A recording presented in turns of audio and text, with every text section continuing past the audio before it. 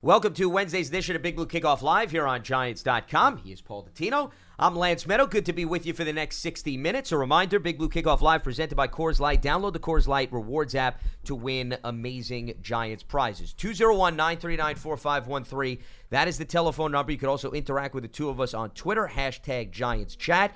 We've got a jam-packed show. We're going to preview two more schools prospects. Iowa and Texas A&M are on the plate today. Also, Paul is going to have his one breakdown from a scouting perspective, so we look forward to that as we are taking requests from you through social media. If there's a specific player that you want us to break down and discuss, continue to send that in to us via social media. So a lot to tackle, and we will squeeze in as many phone calls as humanly possible in between our interviews, so feel free to check in at 201-939-4513. So Texas A&M is a school we're going to get to later. A great deal of prospects on the horizon there, specifically from a defensive standpoint. And then Iowa, which is the team we're going to start with, you think of offensive linemen, but tight ends is actually the position, Paul, that you have to take into consideration when you look at this school, because the Hawkeyes have two of the finest prospects at that spot. Well, you know what's funny about it, because when we were at the Combine and everybody was talking about, which one of these guys is going to go first, it really comes down to, do you prefer the guy who's going to be more of the pass receiver or the guy who's the more all-around of the players? There's no question both of them have first-round talent. So I don't know who will go first. It really depends on who has the preference for which guy and where are they picking in the order of the draft. It doesn't necessarily mean one guy's better than the other. Well, and then you also need to take into consideration how those teams are going to utilize those players within the scheme. I think that's extremely influential, too, The Paul, skill to your set has point. to fit the scheme. 100%. So you may look at a tight end who is more of an all-around tight end, and you may have them graded higher, but the team is saying to themselves, we're not going to use him as a blocker. We want him to come in and run routes like a wide receiver, so that's why they would value that tight end differently. So all of those things you need to keep in the back of your mind when evaluating draft prospects. And speaking of that subject, to focus more in on the Iowa Hawkeyes prospects that are getting set to hear their names called in the upcoming 2019 NFL Draft, which is coming up later this month, we are now joined by Rob Howe. He's the lead writer for HawkeyeNation.com. Rob, you got Lance Meadow, Paul Dottino with you here on Giants.com, Big Blue Kickoff Live. Appreciate the time. How's everything today? Doing well. Thanks for having me on. Thanks very much for joining us. And why don't we just kick it off with Hockenson and Fant, the two tight ends who are going to be drafted in the first round. We just got telling our viewers and our listeners, Rob, that, it's a matter of, do you like apples or do you like oranges better? Because both of these guys bring a lot to the table. It's just a matter of which guy fits better into your particular scheme. So what's your take on these two fellas, and do you have a preference? It's interesting. We talked to Noah after Pro Day, which was a couple weeks ago now, and he said pretty much what you just said. He's like, it depends on what flavor you like here, and I agree. I think both guys are going to be really good NFL players. TJ is more of an inline tight end. He's a guy that's, I think more well-rounded at this point. Mm-hmm. But Fant is he's a physical freak. I mean, he kind of, at least from an NFL perspective, he came onto the radar last year at his pro day. He wasn't eligible, but I think he delivered like a 42 or 43-inch vertical leap. I mean, just some crazy testing numbers. And then he followed that up with just an incredible combine. I think TJ helped himself as well at the combine. But like you guys say, it's kind of what are you looking for, what fits your offense, what fits your scheme. Obviously, I covered them both since they were being recruited out of high school through their careers at Iowa. And hardworking guys, I think the ceiling's high. I don't think they've come close to reaching their potential yet. From an intangibles perspective, we've already discussed how the X's and O's will be tailored to that guy's specific talents. But off the field, in terms of personality, leadership skills, work ethic, those kinds of things, is there anything you could do to separate these two guys, or are they the same when you get them away from the gridiron? It's a great question. We only get to see behind the curtain so much. Obviously, college football coaches, Kirk Ferentz in particular, the dean of FBS coaches, is a guy who kind of tries to keep things under wraps as much as possible.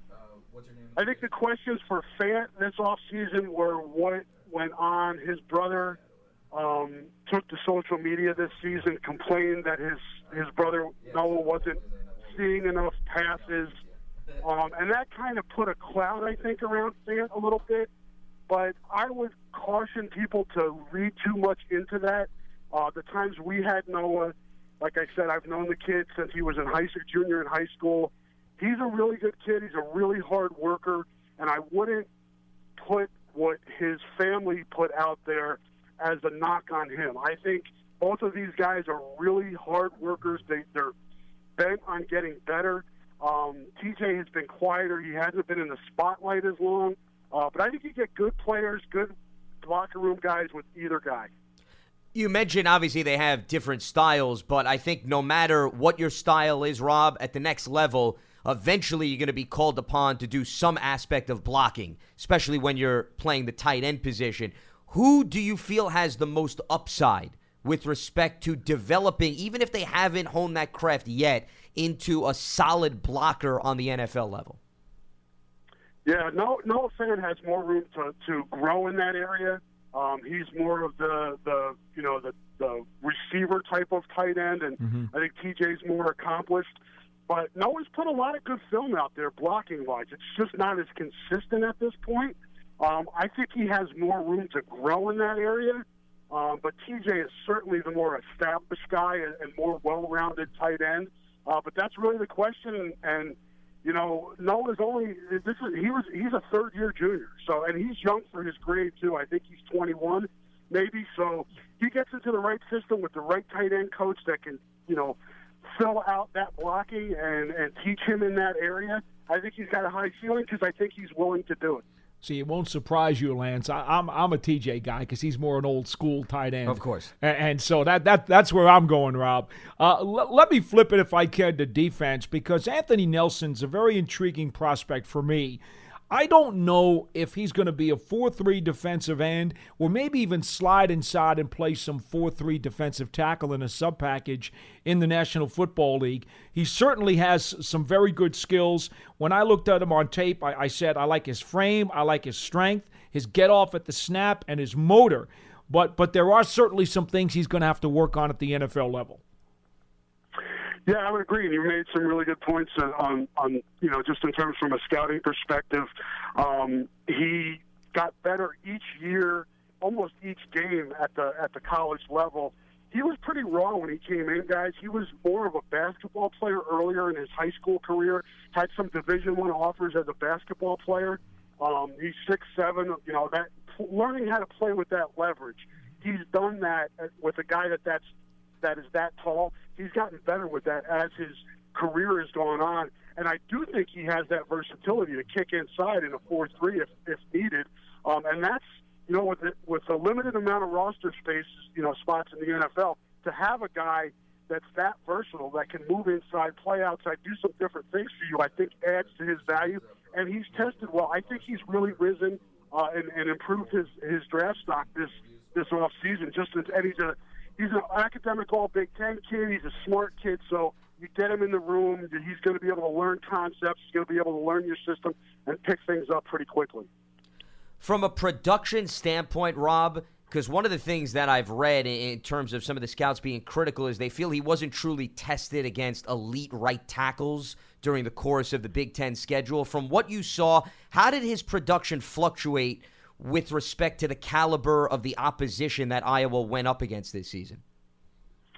I thought he handled himself pretty well. I agree with you. I don't think this was an outstanding year for tackles in the Big Ten. I think Iowa had two of the better tackles, if you ask me, and Alaric Jackson and Tristan Wirfs, who will be eligible for the draft as juniors next year, and probably we'll be talking about them at this time a year from now. But Iowa was very committed to using an 8-man rotation. And so he rotated in and out. He was not an every down guy. They rotated 4 defensive ends. So I thought when he was able to stay in there and get into a rhythm, that's when he was at his best. I felt like sometimes coming in and out of the game, even though he was fresher, it kind of disrupted his rhythm. So that's, for me, if I'm an NFL team, okay, if this is a situational guy, that's the question I would have. Is he a guy that we can plug in there every now and then and still be productive? Because he had trouble with that at times on the college level. There's another guy on defense who intrigues me, and we're talking about the secondary now. That's safety Amani Hooker. And Rob, I have to tell you, the way I looked at him, I think he could probably take a shot not only at free safety, but also at strong safety in the NFL. And that versatility, to me, makes him an attractive prospect. Yes, I would agree. He's one of my favorite guys just in terms of watching him play the last few years, because no matter where you put him, and this, I don't know if you guys know the history. Iowa had some linebacker. They had youth at linebacker last year, and then they had injuries hit the position as well as the guys with the guys who were experienced. After the Wisconsin game, which was Game 4, they had a bye week, and they moved Amani down into the box and went to a 4-2-5 and basically used him almost as a Leo outside linebacker. And he was able to play he's played both safety positions in college and also played linebacker. Just an incredibly versatile kid, very good in coverage. That's his strength, but also really good in run support. So, again, it'll be interesting to see what team drafts him and how he fits into a given scheme. But I think he has that versatility to play in a number of different schemes depending on how you want to use him. And he would definitely help on special teams, too. He's a very, very athletic kid who Iowa was his only Division I offer coming out of high school. What's interesting to me, and I wrote down one of these notations, is that I wonder if his skill set, and I think it is, but we'd have to see once he got to an NFL training camp and in preseason games. I wouldn't be surprised if he drew some slot duty. I think he's got the cover skills that might just translate to the next level. I would agree, and I don't think he's the same as Desmond King, who I think was undervalued coming out of Iowa a few years ago, went to the Chargers and is now a Pro Bowler. Yeah. But he was more of a tweener, too. Do we put him at corner? Is he a slot guy? And he's worked out well in the slot. I think that's something that Amani can do. I think, in the right system, you can put him in there and he'll be effective. He's that good in coverage. We're talking with Rob Howe, lead writer for HawkeyeNation.com. And the reason why I think Amani's an intriguing prospect, to Paul's point, Rob, at least from the Giants' perspective, James Betcher, their defensive coordinator, has taken advantage of hybrid type of players who he's converted from safety to linebacker or vice versa. But whenever you talk about a hybrid player, Rob, discipline is so key, because sometimes these guys just rely on their athleticism and think that they can cover sideline to sideline, back and forth, that it really makes no difference. From your observation, from a discipline standpoint, no matter what they've asked him to do within the framework of the defense, how much has discipline been an issue, or has it not been at all? I think he's been very good in that regard. He's a very good athlete, and I also think he's a student of the game. For people that aren't aware, Phil Parker, who's the Iowa's defensive coordinator, defensive back coach, look around the rosters in the NFL. He's put a lot of guys in the league.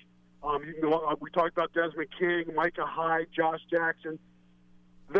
He's very good at teaching these guys discipline, eye discipline, where to be on the field. And Amani's very good, like we talked about. This is a guy who was at free safety as a sophomore. They moved him to strong safety for the first 4 games last year.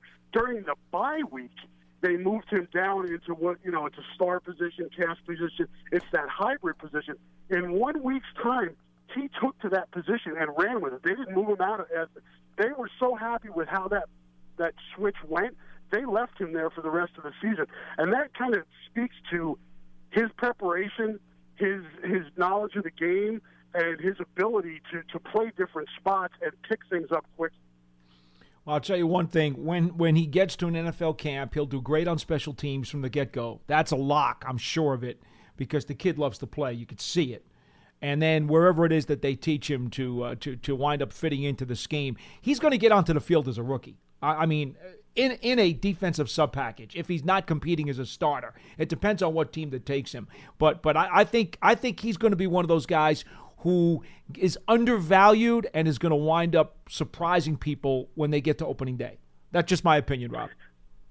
I would agree, guys, and I'm interested to see who takes the chance on him. With these mock drafts and people talking about where these guys are going to go, you just never know what player personnel people are. But I've heard second round, I've heard third, fourth. We didn't know what was going to happen to bring up Desmond King again. He was talked about in that second or third round area, and he slipped to the fifth round. Chargers nailed him and got a great steal. Sure. Yeah. I think that kind of speaks to Hooker. Is somebody going to let him slide again and make that mistake, or is somebody going to step up and grab him earlier somewhere in the second, third round? Well, and you bring up a great point because not only is Desmond King tremendous value, but he filled a huge need for the Chargers because they lost Jason Verrett, one of their top corners, over the last few seasons. So there's always that player that falls, and it's a matter of whether or not a team is going to take advantage, and King certainly fits that bill. He is Rob Howe, lead writer for HawkeyeNation.com. Rob, as you mentioned, we look forward to talking to you next year about the offensive linemen that they're grooming in the Midwest right now. Thanks, Rob.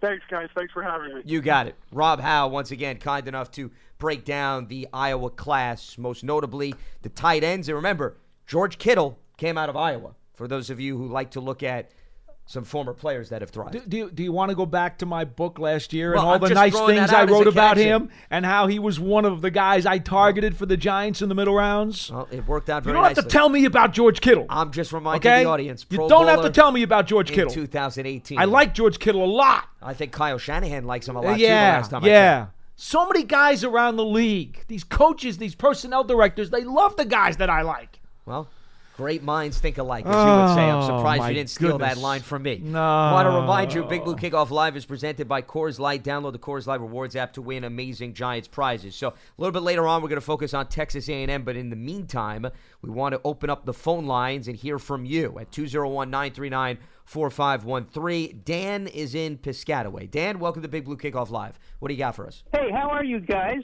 Doing very well, Hey, Dan. Lance, Hello. and hey, Paul, you do a great show. I've Well, been thanks for tuning in. listening Appreciate for a that. while or watching for a while, Great. whatever the case may be. Will Greer, Yes. I love him. Have they had him in for a visit? Is he on the radar? And where do you guys think he's going to go? Well, visits are, quote, unofficial. They are not announced by the team. If the agent or the player wants to say that he was in for a visit with a team, he's certainly welcome to do that. But teams do not announce visits, so we're not in a position where we are allowed to confirm or deny if anybody was in the building. As far as Greer goes, I did do work. I know we've had a lot of talk about quarterbacks on this show. I did do a workup on 8 quarterbacks. He was one of them. I did like his quick game. I thought he showed a lot of poise and he had escapability. I did have questions about his mechanics, his decision-making, his frame, quite frankly. I did not think his arm strength was overwhelming. Deep ball. And his deep accuracy, I thought, needed some work. Quite frankly, he would not be a guy that I would draft. I do think, he's got backup potential in this league, but I don't see him being a long-term starter. To add to that, Dan, I agree with pretty much everything that Paul laid out. I think the deep ball is a concern, and that is obviously something you need to think about, especially if you're going to come into an area where there's winds and all cold weather that is going to impact your throwing mechanics and so forth. But I would take a flyer on Greer if he fell in the draft, Paul. I wouldn't use a first-round pick, but if Greer's still around and you think you can bring him in, develop him, I think he's worth that type of investment. It's just a matter of, is a team going to be ultra-aggressive in the first round in grabbing him? Well, see, I think if you're drafting a guy who is a potential NFL backup, you're not talking about him until the third day. Well, I don't think you necessarily have to look at him as a backup. I do.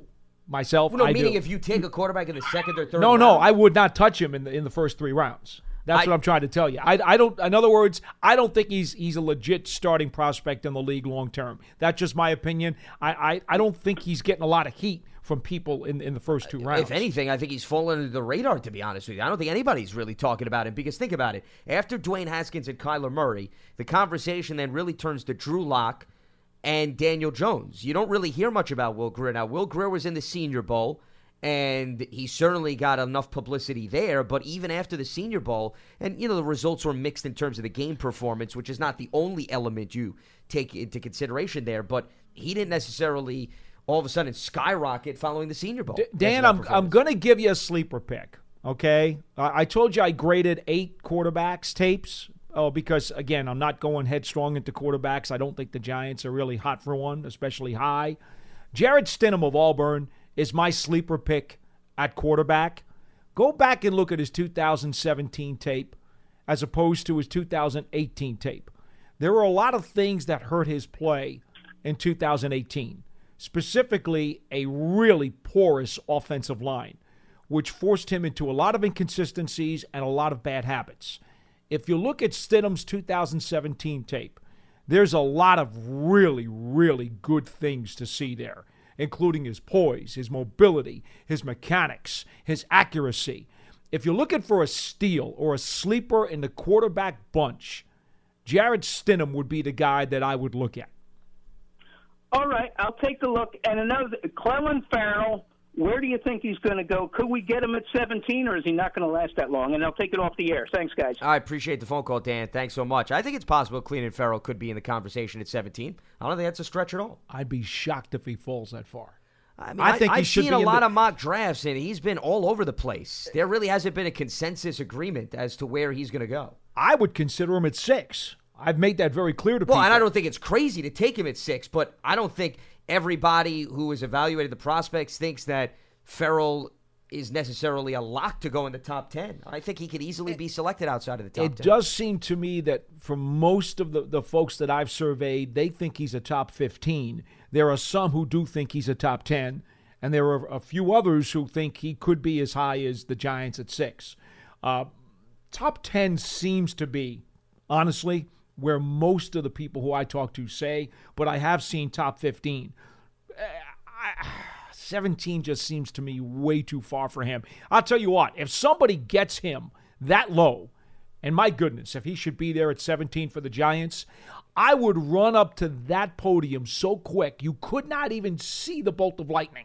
That's how fast I would grab him at 17. Well, remember, there's a lot of depth at that position. So depending on if teams move up, trade, they go after other positions, that's why I don't think it's crazy to see maybe some of these pass rushers fall. So you know what hurts him? There are other guys who are more dynamic, highlight player pass rushers coming off of the edge. Ferrell is just a really good, solid, sound pass rusher who also does a really good job of holding the edge against the run. Okay? He is a two-way defensive end. His style, his category, I'm not going to say him physically or his actual talent level, but he's in the style of Justin Tuck. Okay? That's the kind of player he is. He's a really good pass rusher who also is very strong and is very aggressive and holds the edge and will play the run as well. Okay? As opposed to maybe somebody like Osi Umenyiora, who's more of an highlight pass rusher and less of a hold the edge guy. More flashes you get from that okay? type of guy. You won't get as many Tuck, Sports Center highlights as you will from Umenyiora, but it depends on what it is you're looking for. To me, Clelin Ferrell would be a dynamite. If the Giants were a 4-3 scheme, it'd be a no-brainer for me. I would be sprinting to the podium for him at number 6. I actually love Clelin Ferrell's game because he plays the run and the pass with a motor, with power, with technique. He does everything you want in a winning ball player who's going to help you in both facets of the game.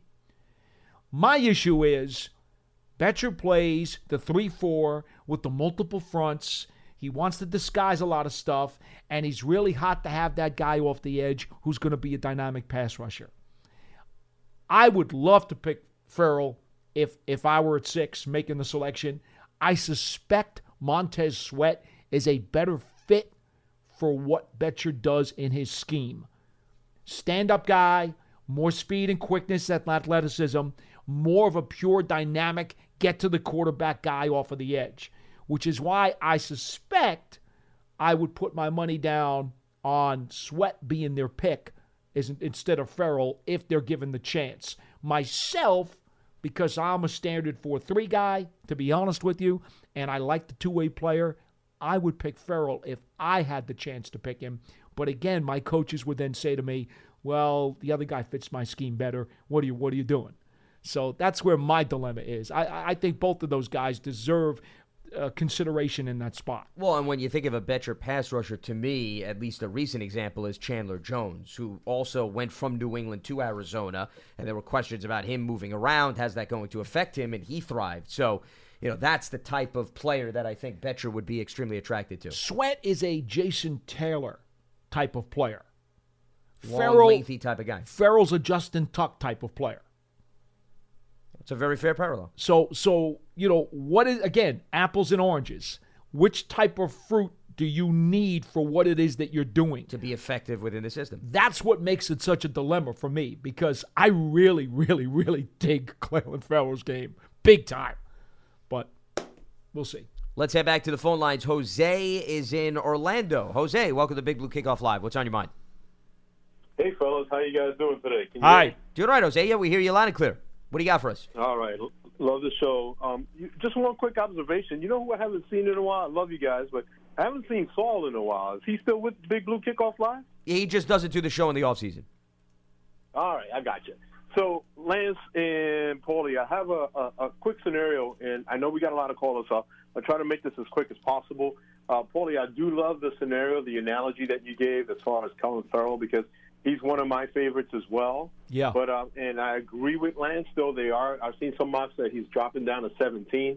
I'll tell you what, my dream draft, because I'm not one of these guys that's hollering quarterback, my dream draft would be Devin White at 6 and Clelin Ferrell at 17. That's my ultimate. I'll be just jumping, doing cartwheels all over my house. If that was to happen. Well, I'd be thrilled with Ferrell at 17, because that would be a highway robbery and a heist for the ages. But I'm not with you. I'm not with you on the LSU linebacker at 6. I think that would be a terrible overdrafting mistake. Well, I mean, and you know what? That's great. But I'll tell you, the one thing I like about Devin White, and you go back and you see the film, not only that, but he's a culture changer type of guy. He's a leader. I see him like he's very boisterous, and he makes players around him better, kind of like in the Ray Lewis mold. I'm not saying he's Ray Lewis. I'm just saying he has those leadership skills, that ability, and that's something that we crave as Giants fans from a linebacker. We haven't had that in God knows how long. He's a tremendous athlete, and he does make a lot of splash plays, but there are two things that I want you to watch when you go back and look at some of the highlights, if you can get a hold of some of them on YouTube. I want you to look for missed tackles, which in the NFL will absolutely drive coaches batty. And he does have a lot of missed tackles, and that's just not cool. And then the second thing is, what about when you're middle linebacker who you want him to be on the field for 3 downs? Well, I worry about his coverage skills. We talked to Brian Broaddus, the former NFL scout who has a Super Bowl ring. He does a lot of shows with the Dallas Cowboys, and he's an LSU grad. So he knows a ton about him. And he alerted John and I when we were at the Combine, and we talked to him about him. And neither one of us, really thought much about the coverage aspect of it. And he goes, well, wait a second, fellas. Go back and look at the archive of our Combine shows. Broaddus said flat out, don't even think about asking him to cover. He's a 2-down linebacker. Well, I can't take a 2-down linebacker at 6. There's not enough value in that. Well, and Jose, listen, we're going to let you go on that note because we're up against the wall here with respect to a guest. Yeah, Jose, listen. Jose, we'll let you get in on a future show. We got a guest lined up. Hit us up on Twitter. You weighing in. Quick, Paulie, go ahead. Quick, Paulie, he's a 4-5 guy. I understand. A 2-pointer. Yeah, but he's got to be able to. He's got to turn and twist and get back in coverage if you're going to be a 3-down guy. And the missing tackles, that's technique. You can work on that. All right. Well, here's the other thing. Take care. We'll talk soon. I got some more stuff. All right, you got it, Jose. The other thing is the Giants haven't drafted a linebacker in the first round since 1984. That's number one, okay? And I'll continue to remind the audience about that until that happens, okay? For those of you trying to sell us on a linebacker. Number 2, Dave Gettleman took 2 linebackers during his tenure as Panthers GM. He did not draft Luke Kuechly. He came in the year following. He took Shaq Thompson, but that was a late first-round pick, 25th overall, and Thompson's really a versatile in-between hybrid guy, and then he wound up taking A.J. Klein in the 5th round in 13. So, once again, perspective is important, I think, when you evaluate that. Speaking of perspective, to provide more now on Here we go. Texas A&M's prospects as we continue to move forward with teams entering the NFL Draft. We're now joined by Andrew Monaco, play-by-play voice for the Texas A&M Aggies. Andrew, you got Lance Meadow, Paul Dottino here with you on Big Blue Kickoff Live, Giants.com. Appreciate the time. How's everything? It is doing well. Thank you so much for having me. Great to talk with you guys. Thank you so much, Andrew. You know, if this was a couple years ago, we'd be asking you about Johnny Manziel. but that's not the case. That's not the case. This is 2019. And being the play-by-play voice down there at Texas A&M, we know that you have certainly monitored all of these prospects over the course of the last season. Let's just go right to the top and talk about Erik McCoy, because he is a very, very strong center, and obviously if you're going to play in that program, you better be physical and tough and powerful. And I think a lot of folks are going to be real happy when they see him in the league. Yeah, and he's very smart. That was the big thing that jumped out with Jimbo Fisher, was how bright Erik McCoy was. And Erik, you know, these are all guys that came in under Kevin Sumlin and all bought into Jimbo Fisher. And it was a complete change of style, going from that spread to the pro style that Jimbo Fisher brought to this team last year. The other change for Erik McCoy is he never had anybody under center until last year. Everything was always out of the shotgun for Erik. Adapted beautifully. Smartest guy on the offensive line. He was that leader, if you will, for that offensive line. Dependable. As I told you, bright. He picks up everything.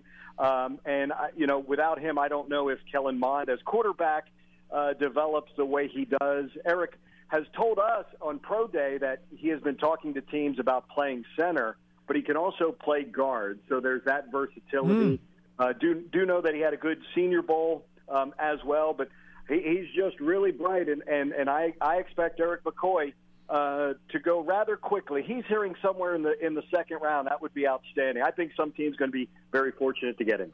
Well, I think that's appealing that you brought up the fact that he can play guard as well, because that's going to make him even more attractive to prospective NFL teams. From an evaluation standpoint, Andrew, and, you know, when you're in the SEC, you're usually going up against top caliber competition every single week. So it's not so much that he hasn't been tested, but how do you think he held up when he was tested week to week with respect to run blocking and the pass rush overall? What I found interesting with this entire offensive line and with McCoy being the leader is, you know, the second week A&M plays Clemson. In the fourth week, it's Alabama. Then you've got to take on Mississippi State's front line. Jimbo Fisher always says, look, it's the guys who put their hands in the dirt.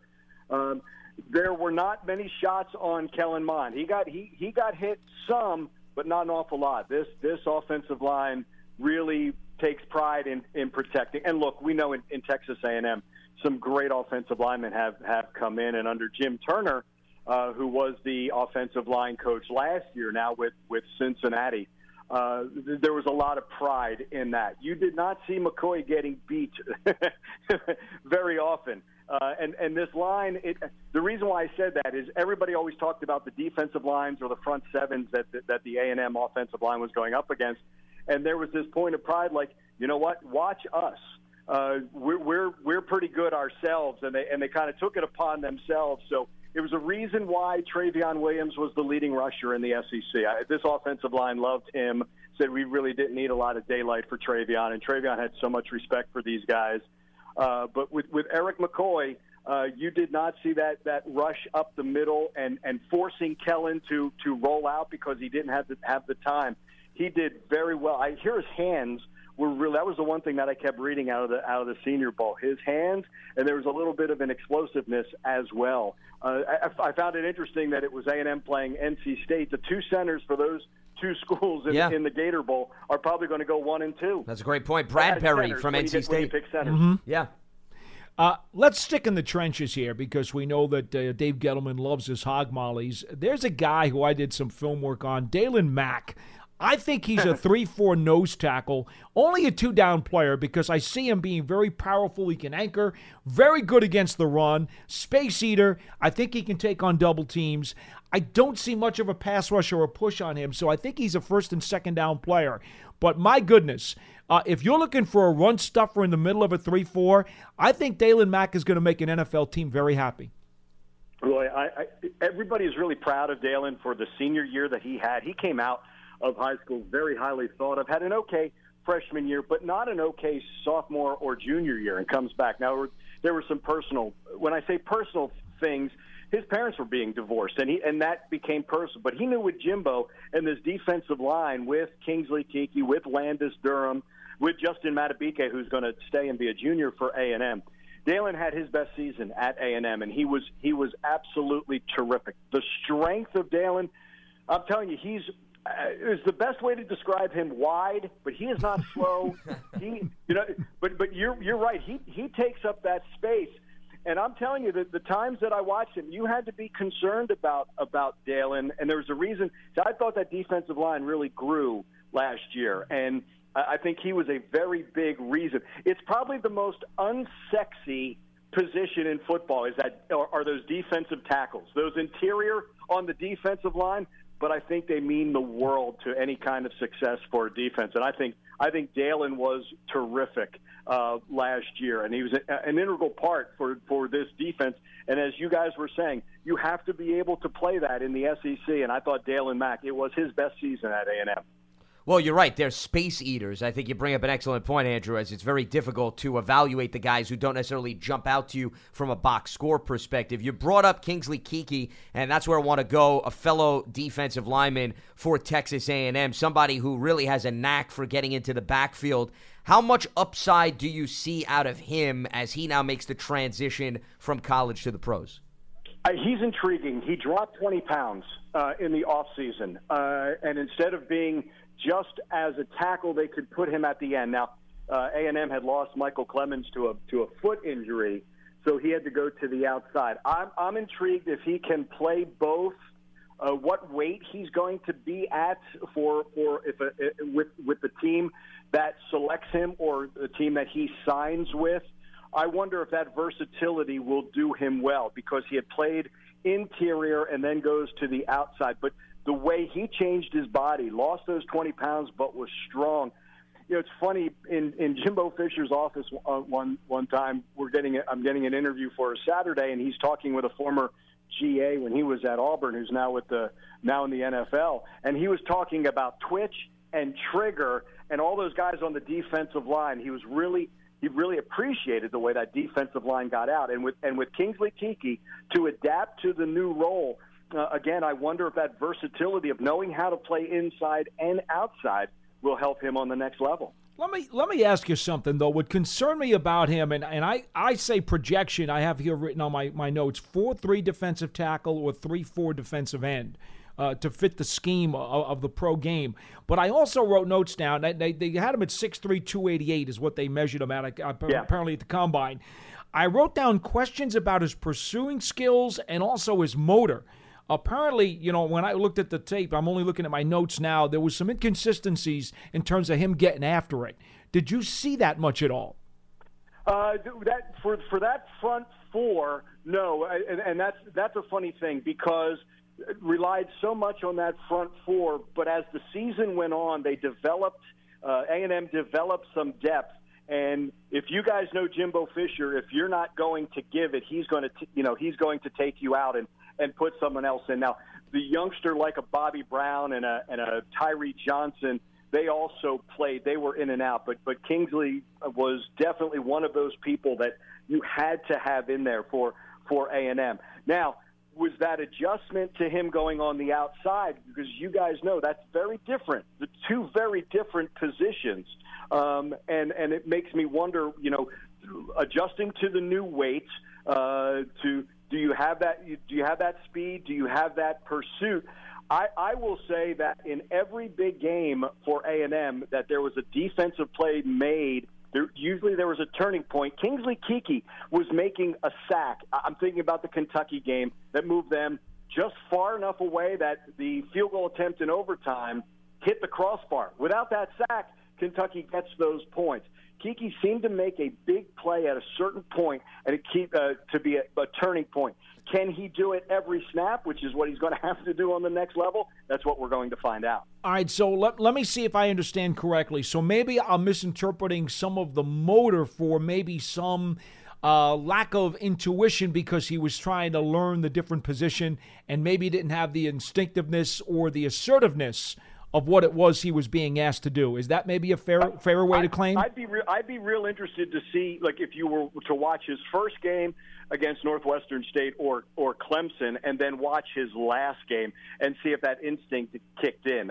Throughout the fall, like I said, working with Jerry Schmidt, I don't think you're ever going to worry about his motor with Kingsley Keke. I think he's one of those. He is a very driven person.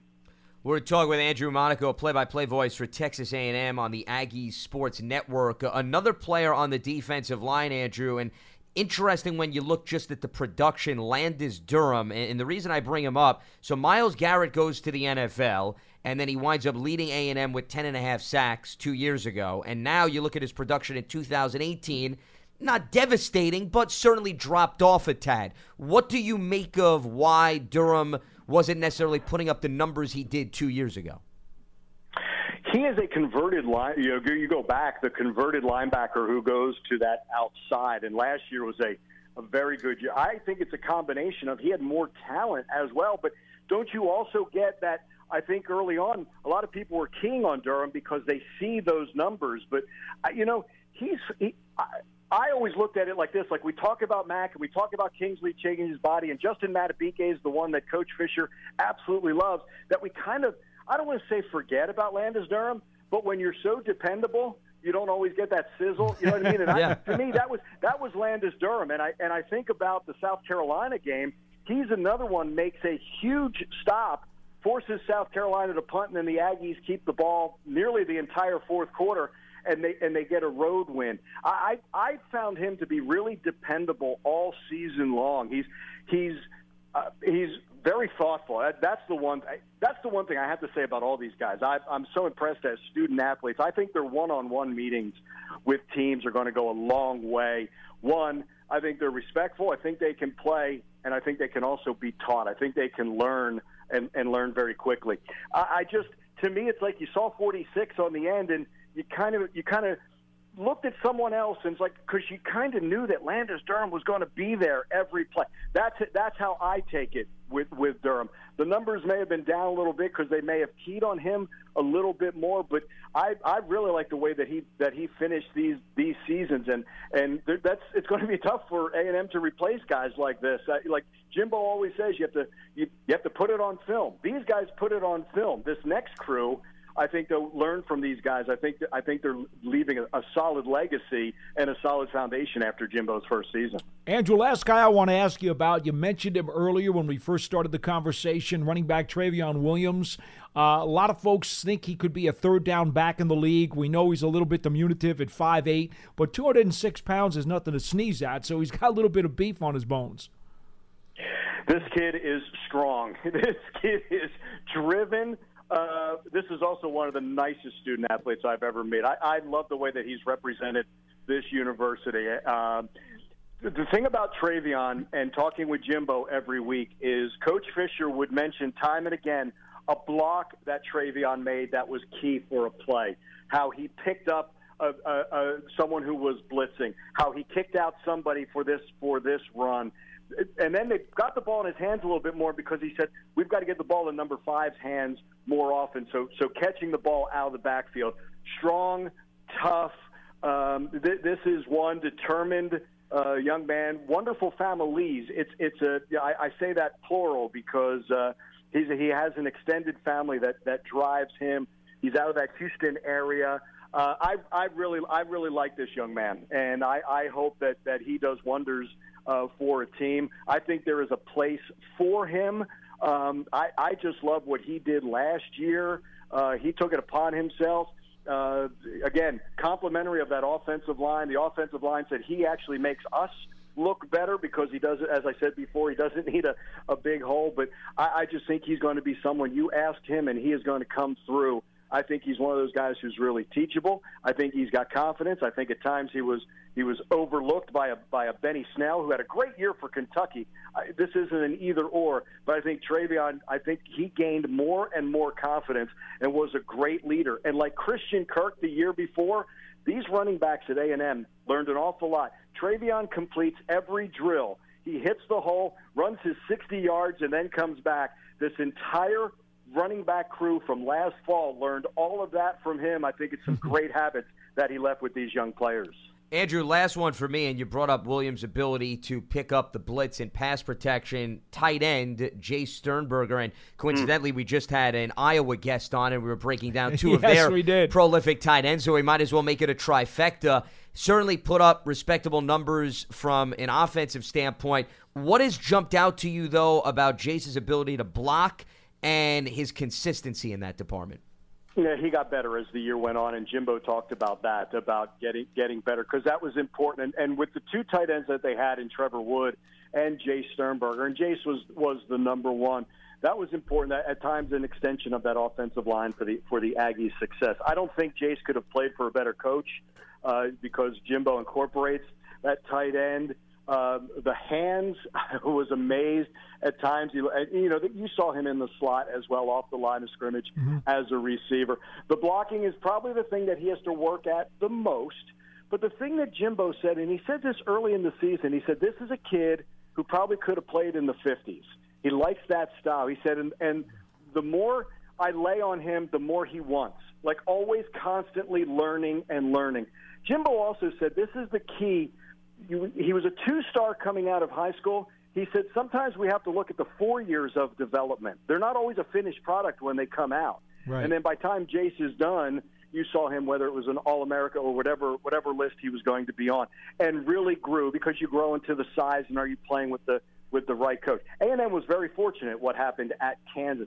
Jace also developed a love for the game. He kind of lost that love at Kansas. It was hard, he said, a little bit playing there. But then when he got to A&M, he loved it. But Jimbo just talked about how I could just pile it on. He wanted more and more and more. He thinks he's kind of a throwback. That's why he made that line about the 50s. And I think he was a big, big reason why A&M's offense was so good. Interesting in how you describe him as a throwback. One of the words that I used on my report on him was effort. And you could definitely see that in his tape. I think he's a move tight end right now because he just does not have the power. And at 6'4", 250, he's got the frame to be a much more powerful player. But some of that's going to be learned, and some of that's just going to have to get toughened up by the NFL game. I love the word effort for you because, it's funny. We got so used to him catching everything, so when he dropped something, we were surprised.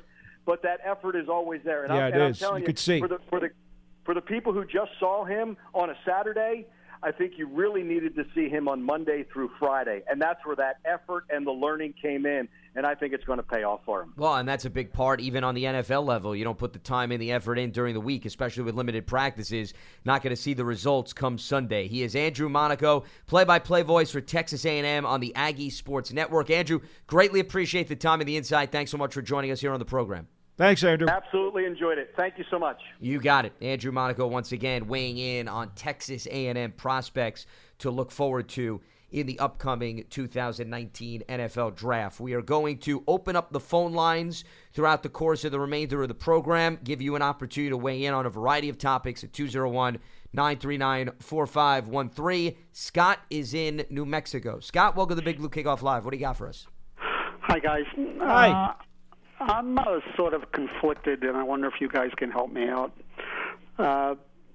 I'm leaning towards taking a quarterback with the 6th-round pick, and I know edge rushers are important.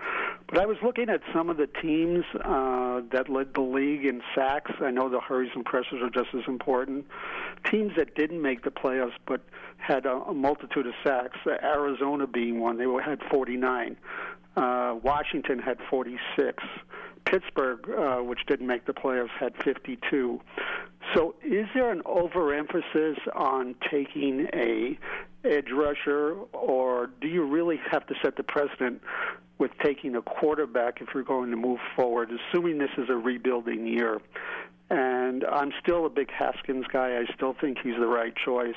But I was curious as to how your feelings were on this subject matter as to whether the Giants' hierarchy is just as conflicted as maybe some of the Giant fans are. And I wanted to get either of your opinions on that. Well, first of all, if you look at the years that the Giants won the Super Bowl, they had the sack numbers. So I don't know necessarily if what you read into from last season, and I'm not saying your numbers are off base, they're right on point, but I personally would not put a great deal of stock in those numbers for teams that may have been high up on the ladder with sacks and didn't make the playoffs, because a few of the teams that you threw out, Scott, you have to take into consideration there were a lot of other factors why they didn't make the playoffs. I agree. You know? I didn't want to put it in a vacuum. No, and I'm not saying you were trying to do that. For example, let me bring up the Patriots, okay? The Patriots and the Giants finished tied with total amount of sacks. So people are saying to themselves, oh, wait a minute.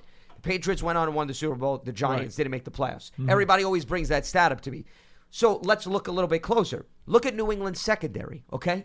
Look at how well those guys covered on the back end. So what they were lacking on the front end, they made up for it because they said Stephon Gilmore going to put you out on an island. And you know what? He came through. Devin McCourty, who's a very good all-around safety. That's why they invested in him, gave him an extension. He also could take care of business. So that's how, to me, you balance out the sack numbers not being very effective. Now, you look at the Giants, you can make an argument with respect to the Giants, Scott. Not only did they not have the sack numbers, they certainly did not have the same level of production out of their secondary that New England showcased. So, sure, but also by the same token, in the first portion of the year, they were blitzing a lot more, and I think they were keeping opponents under 20 points a game, which is actually very good. In the second portion of the season, the defense didn't exist.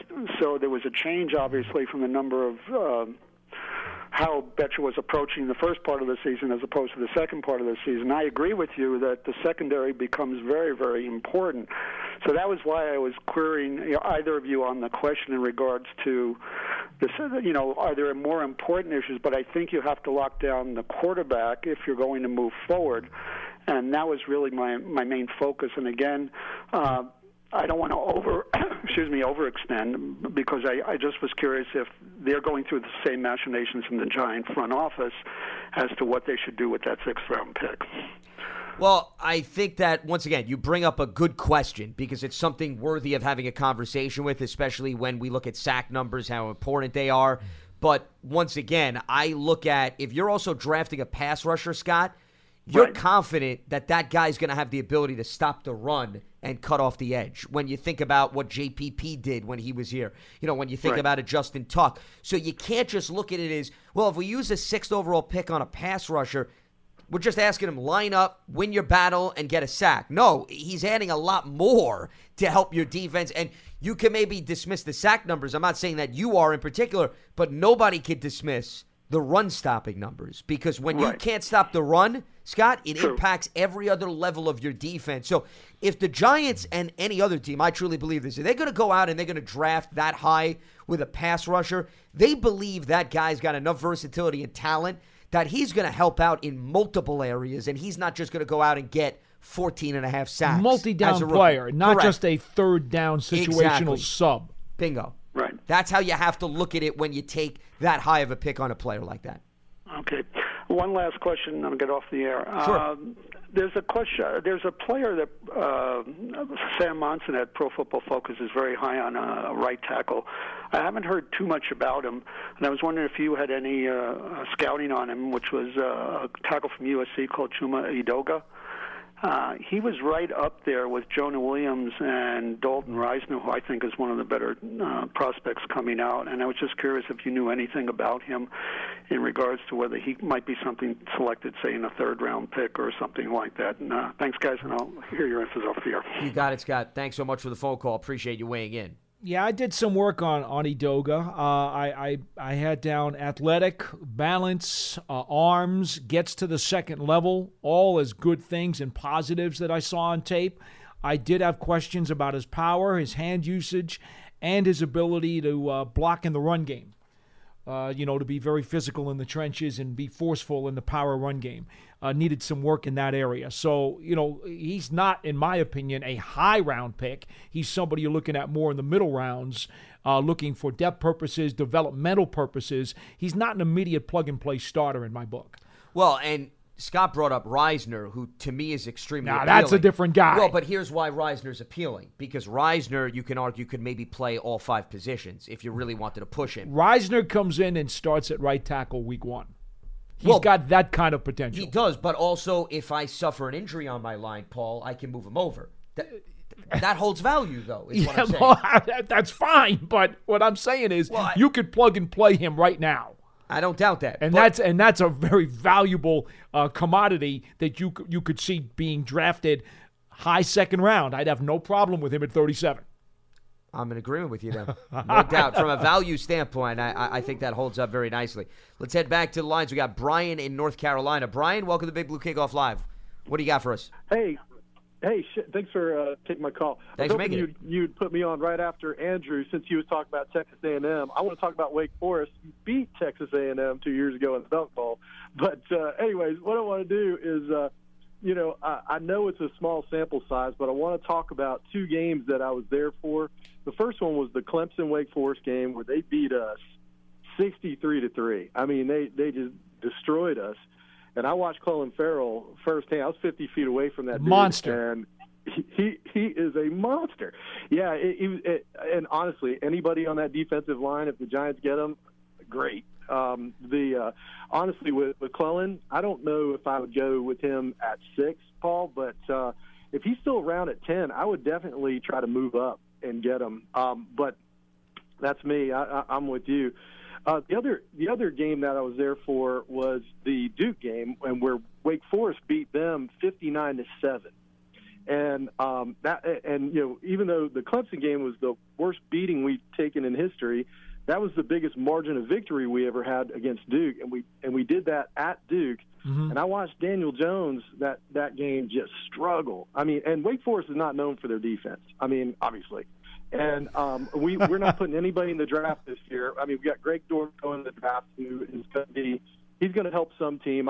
He's not a good fit for the Giants, but I know what you're going to say, Lance. It's too small of a sample size, but that is one heck of a sample to that game. I mean, he couldn't get anything going on a defense that a lot of other teams put a lot of points on, and I don't know. I think Daniel Jones is just too much of a project. I like some of the intangibles there, but it's hard for me to unsee that game. So I'm not sure what you want to, how you want to take that, but I'm all ears. Well, I wasn't going to actually say that because there is enough of a sample size, Brian, I think, because it's not just the one game that you're evaluating against Wake Forest. And I think some of the things you picked up on are valid in terms of question marks, upside, his decision-making at times under center. So personally, like I said, if you want to think about Kyler Murray, Dwayne Haskins in the first round, I think you make an argument for that.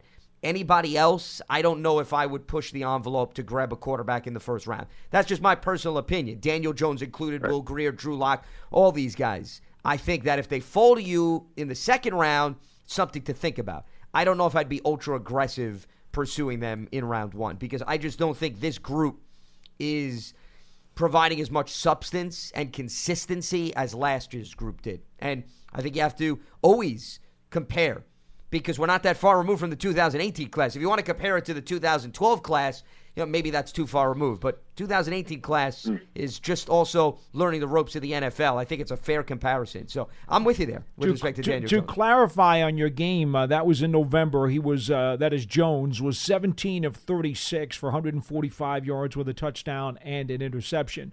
Understandably, after looking at those numbers, why you would not have been impressed. I'll be honest with you. I like a lot of things about Daniel Jones. I really do. But there's no question you do have to worry some about the arm strength. It's okay, but not great. You do have to worry some about some of the accuracy issues. At times, some inconsistencies. There's no doubt about that either. I think he's a legitimate starter in the league. Now, how high? I don't think he's a first-round pick. I don't. Now, if you want to start thinking about him in the second round, I could understand it. But, personally speaking, I don't know that I'd pick him at 37 either, to be honest. if I were the Giants, unless you just felt that, well, you know what? We still got to get a quarterback and wait until the end of the third round. Now it's getting a little sketchy. Again, I'm not taking a quarterback in the first round. I've made that clear for months. I know Scott was asking before about weighing that Haskins. versus a pass to me, rusher, there's nothing to weigh. There's no way in the world I'm taking a quarterback in the first round, especially at 6. I'd rather go to the bargain bin and take the sleeper in Jarrett Stidham, maybe in the bottom of the third round. To be perfectly frank with you, than taking a reach on one of these other guys in the first. And appreciate the phone call, Brian. We're going to let you go on that note. Thanks so much for weighing in. We were talking about Edoga, the tackle out of USC, with the last caller. So our producer, Dan Salamone, finding a transcript of some of the comments that he made at the Combine. He was asked, what teammate was the biggest influence on your career? I would have to say Chad Wheeler. We had some of the same circumstances in life. He went through a lot of hardships in his career, bounced back. Now he's having a really good career with the New York Giants. I look to him for inspiration. Then, it's a follow-up question.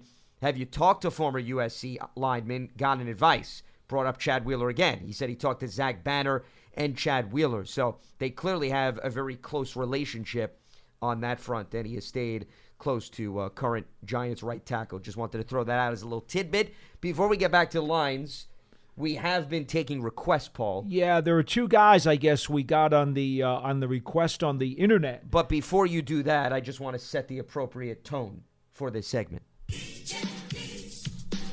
Don't look at me. John's responsible for this. So I was just told to play it. What anyway, is that? Go ahead.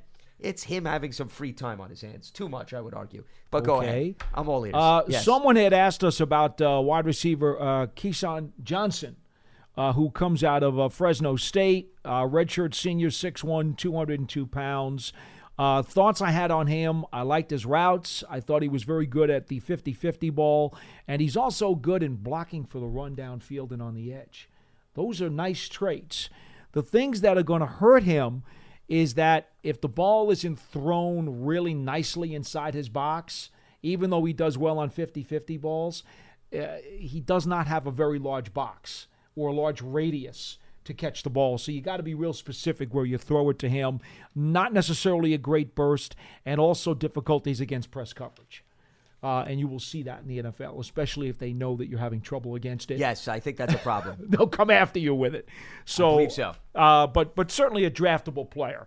The other guy who was mentioned was Tranquill, the linebacker out of Notre Dame. I did do some work on him also. Drew Tranquill, redshirt senior, 6'2", 233 pounds.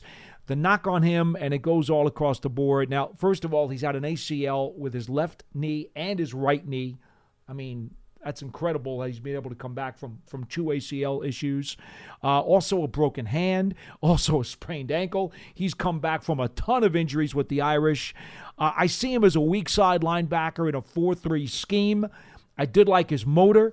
Thought he had some coverage skills, showed instincts. He's intense. He's one of those blue-collar guys, who's going to be an overachiever because he's not going to be this superstar, athlete, Olympic athlete, not great in the underwear Olympics or any of that stuff, but he's a football player, a blood and guts guy. And again, my knock on him was simply just agility and athleticism. But he's a guy who's going to get after it, and he'll give you everything he's got.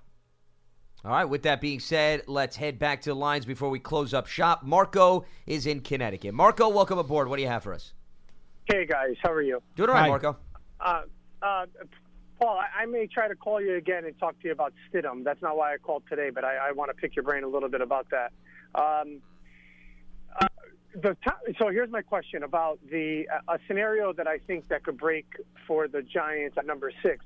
I think the first 5 guys to go off the board are going to be Allen, out of Kentucky, Quinnen Williams, Bosa, and I think Kyler Murray, but I don't think Arizona's going to pick him. I'm starting to lean that way, and that's a whole other story. I'm starting to think it's a smokescreen, and then I think at 5, I think a team might want to jump ahead of the Giants, thinking that the Giants are going to take a quarterback, and they could go for Haskins or Locke. Now, if that doesn't happen, and maybe, let's say, Devin White goes to Tampa Bay or Montez Sweat, I want to know from you guys, at 6, if Montez Sweat or Ed Oliver or the tackle from Florida, Taylor. If those three guys are both there at 6, what are your feelings on one of those three? Who would you choose? And I'm curious about this because everybody keeps talking about this Leonard Williams situation with the Jets, how he dropped. So Bosa, Quinnen Williams, and Josh Allen. If one of those guys is there at 6, do they automatically trump anybody else for you at 6 that you would take? What do you guys think about that? Bosa, Williams, or who? Bosa, Williams, Allen, or Josh right? Allen. Or Allen. Yeah. Wow. I think we all believe those guys are gone in the top 5. Does anybody not think so? I mean, if Nick Bosa is there when you're at 6, I mean, what is the conversation at that point, Marco? Just run up the card. Hang on. The team thought Leonard Williams was the best player in the draft, and he dropped to the Jets. Yeah, well, to answer your question, if Nick Bosa is there, I'm not talking about anything. I've made my pick. Yeah. If Quinnen Williams is there, I also, in my mind, have made my pick. I agree. Same thing with Josh Allen. That's I how agree. I would order them, to answer your question. I would be really, really, really ecstatic if one of those 3 guys got to 6 because there is no question. You got to run to the podium. If those 3 guys are not there, who's your choice out of Taylor from Florida, the offensive lineman, Montez Sweat, or Ed Oliver? Ed Oliver, to me, is intriguing. I know people are going to say, well, he's a defensive tackle. I think you can maybe move him around a little bit. I think there's the potential there. So that would be the initial guy that I would lean towards. You know, Sweat, I think there's some question marks surrounding him. I could live with Sweat. But if you ask me, I would go Oliver, Sweat, Taylor. That would be my order of those 3. And I'd probably go Sweat, Oliver, Taylor. You know, Taylor had more consideration from me earlier on, and as we're getting closer to the draft, I'm kind of stepping back from him a little bit because I really found out at the Combine, and then I did work up on 21 offensive tackles in my film study, and I think you are going to get a plug-and-play offensive tackle at 37. So I don't think you have to take Jawaan Taylor. Now, I will give you a little asterisk here. If the Giants believe that Jawaan Taylor is an absolute bona fide, decade, blue-chip starter, potential Pro Bowl guy, if they think he's that phenomenal, I would not complain if they took him at 6. Well, and once again, this is a different year's draft, and I'll let you continue, Marco, but I'm going to go back to track record. When Gettleman was with the Panthers, he never took an offensive lineman in the first round. He took Will Hernandez high in the second round. I would agree with your logic and your rationale, Paul, that if they do want to address the offensive line, I don't think it's a stretch to say, hey, use the second-round pick on that. We'll let you continue, Marco. Sure. Thanks, Lance. I guess just to follow up, Lance said, like, if he took Sweat at 6, he could live with it. And, Paul, you made the case for the other 2 guys as well, especially Taylor. I love Clelin Ferrell there. I told you that before, and but that's me. I don't think they're going to see it that way, but I certainly would. Okay, and I could have put him in that scenario, so I'm guessing if I put him in my scenario, you would take Ferrell over the other 3 guys I mentioned. I'm a big Clelin Ferrell guy, yes, but that's me. Okay. That's me. So here, the logic I'm looking for then, last year, Gettleman said for number 2, which is 4 picks away, and I understand that's big, but at number 2 pick, the guy he wants to take is got to be, like, he's looking for a Hall of Fame Hall of player. Famer, yeah, the gold jacket. Gold jacket. And now we're picking 4 picks later, and I understand there's 5 other teams in front of you. But if he's going to come out and pick someone, I want to hear them at the press conference immediately say, we 100% feel this guy is A, B, and C. And what I mean by that is I don't want it to be a situation where it's like, hey, we had our heart set on this guy who we felt was a Hall of Fame player. However, the next best on our row was this guy. No. Here, Marco, I'm going to make this really simple for you. The guy at 2 had to be fitted for a gold jacket, or you had to believe he's fitted for a gold jacket. At number 6, you have to believe he's a plug-and-play starter. You have to believe he is a star-caliber player who can be good to probably. I know Pro Bowl is not a great rationale, but he's got to be that caliber of player who you can foresee giving a second contract to. And if you have any question marks on the guy at 6, you can't take him. You have to be assertive and confident that he is a star caliber 2-contract starter. That's how you have to feel. Otherwise, you don't take him. 100%. All right, guys. Thank All you. right, Marco. Appreciate it. Thanks so Thank much you. for weighing in. My answer is there's got to be conviction in the room. That's the term that I And always Dave turn Gettleman to. believes in conviction. Yeah, it's not a matter of does the press conference sell the player as this and that. No. It's the bottom line is when they went around the room, everybody was in agreement. This is the guy. This guy has the most upside, has the most potential, and he's going to be an impactful player. If he gets the check marks across the board with respect to that criteria, then it's the right decision based on what was discussed in the room. Nobody has a crystal ball. You never know how things are going to pan out. Simply put, the further down you go, and 6 is way too high to start thinking about question marks. The further down you go, then you start giving a little leeway and say, okay, this guy has this little thing wrong with him. We're not quite sure about that. This kind of makes me a little... No.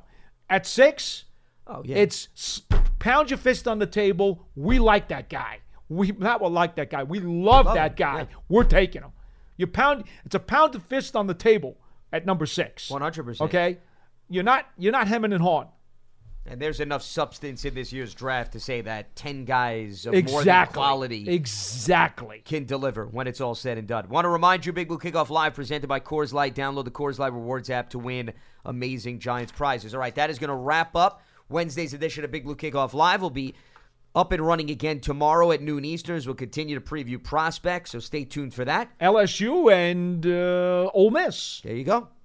For Paul Dottino, I'm Lance Meadow. Enjoy the rest of your Wednesday, and always stay locked to Giants.com. Have a good one.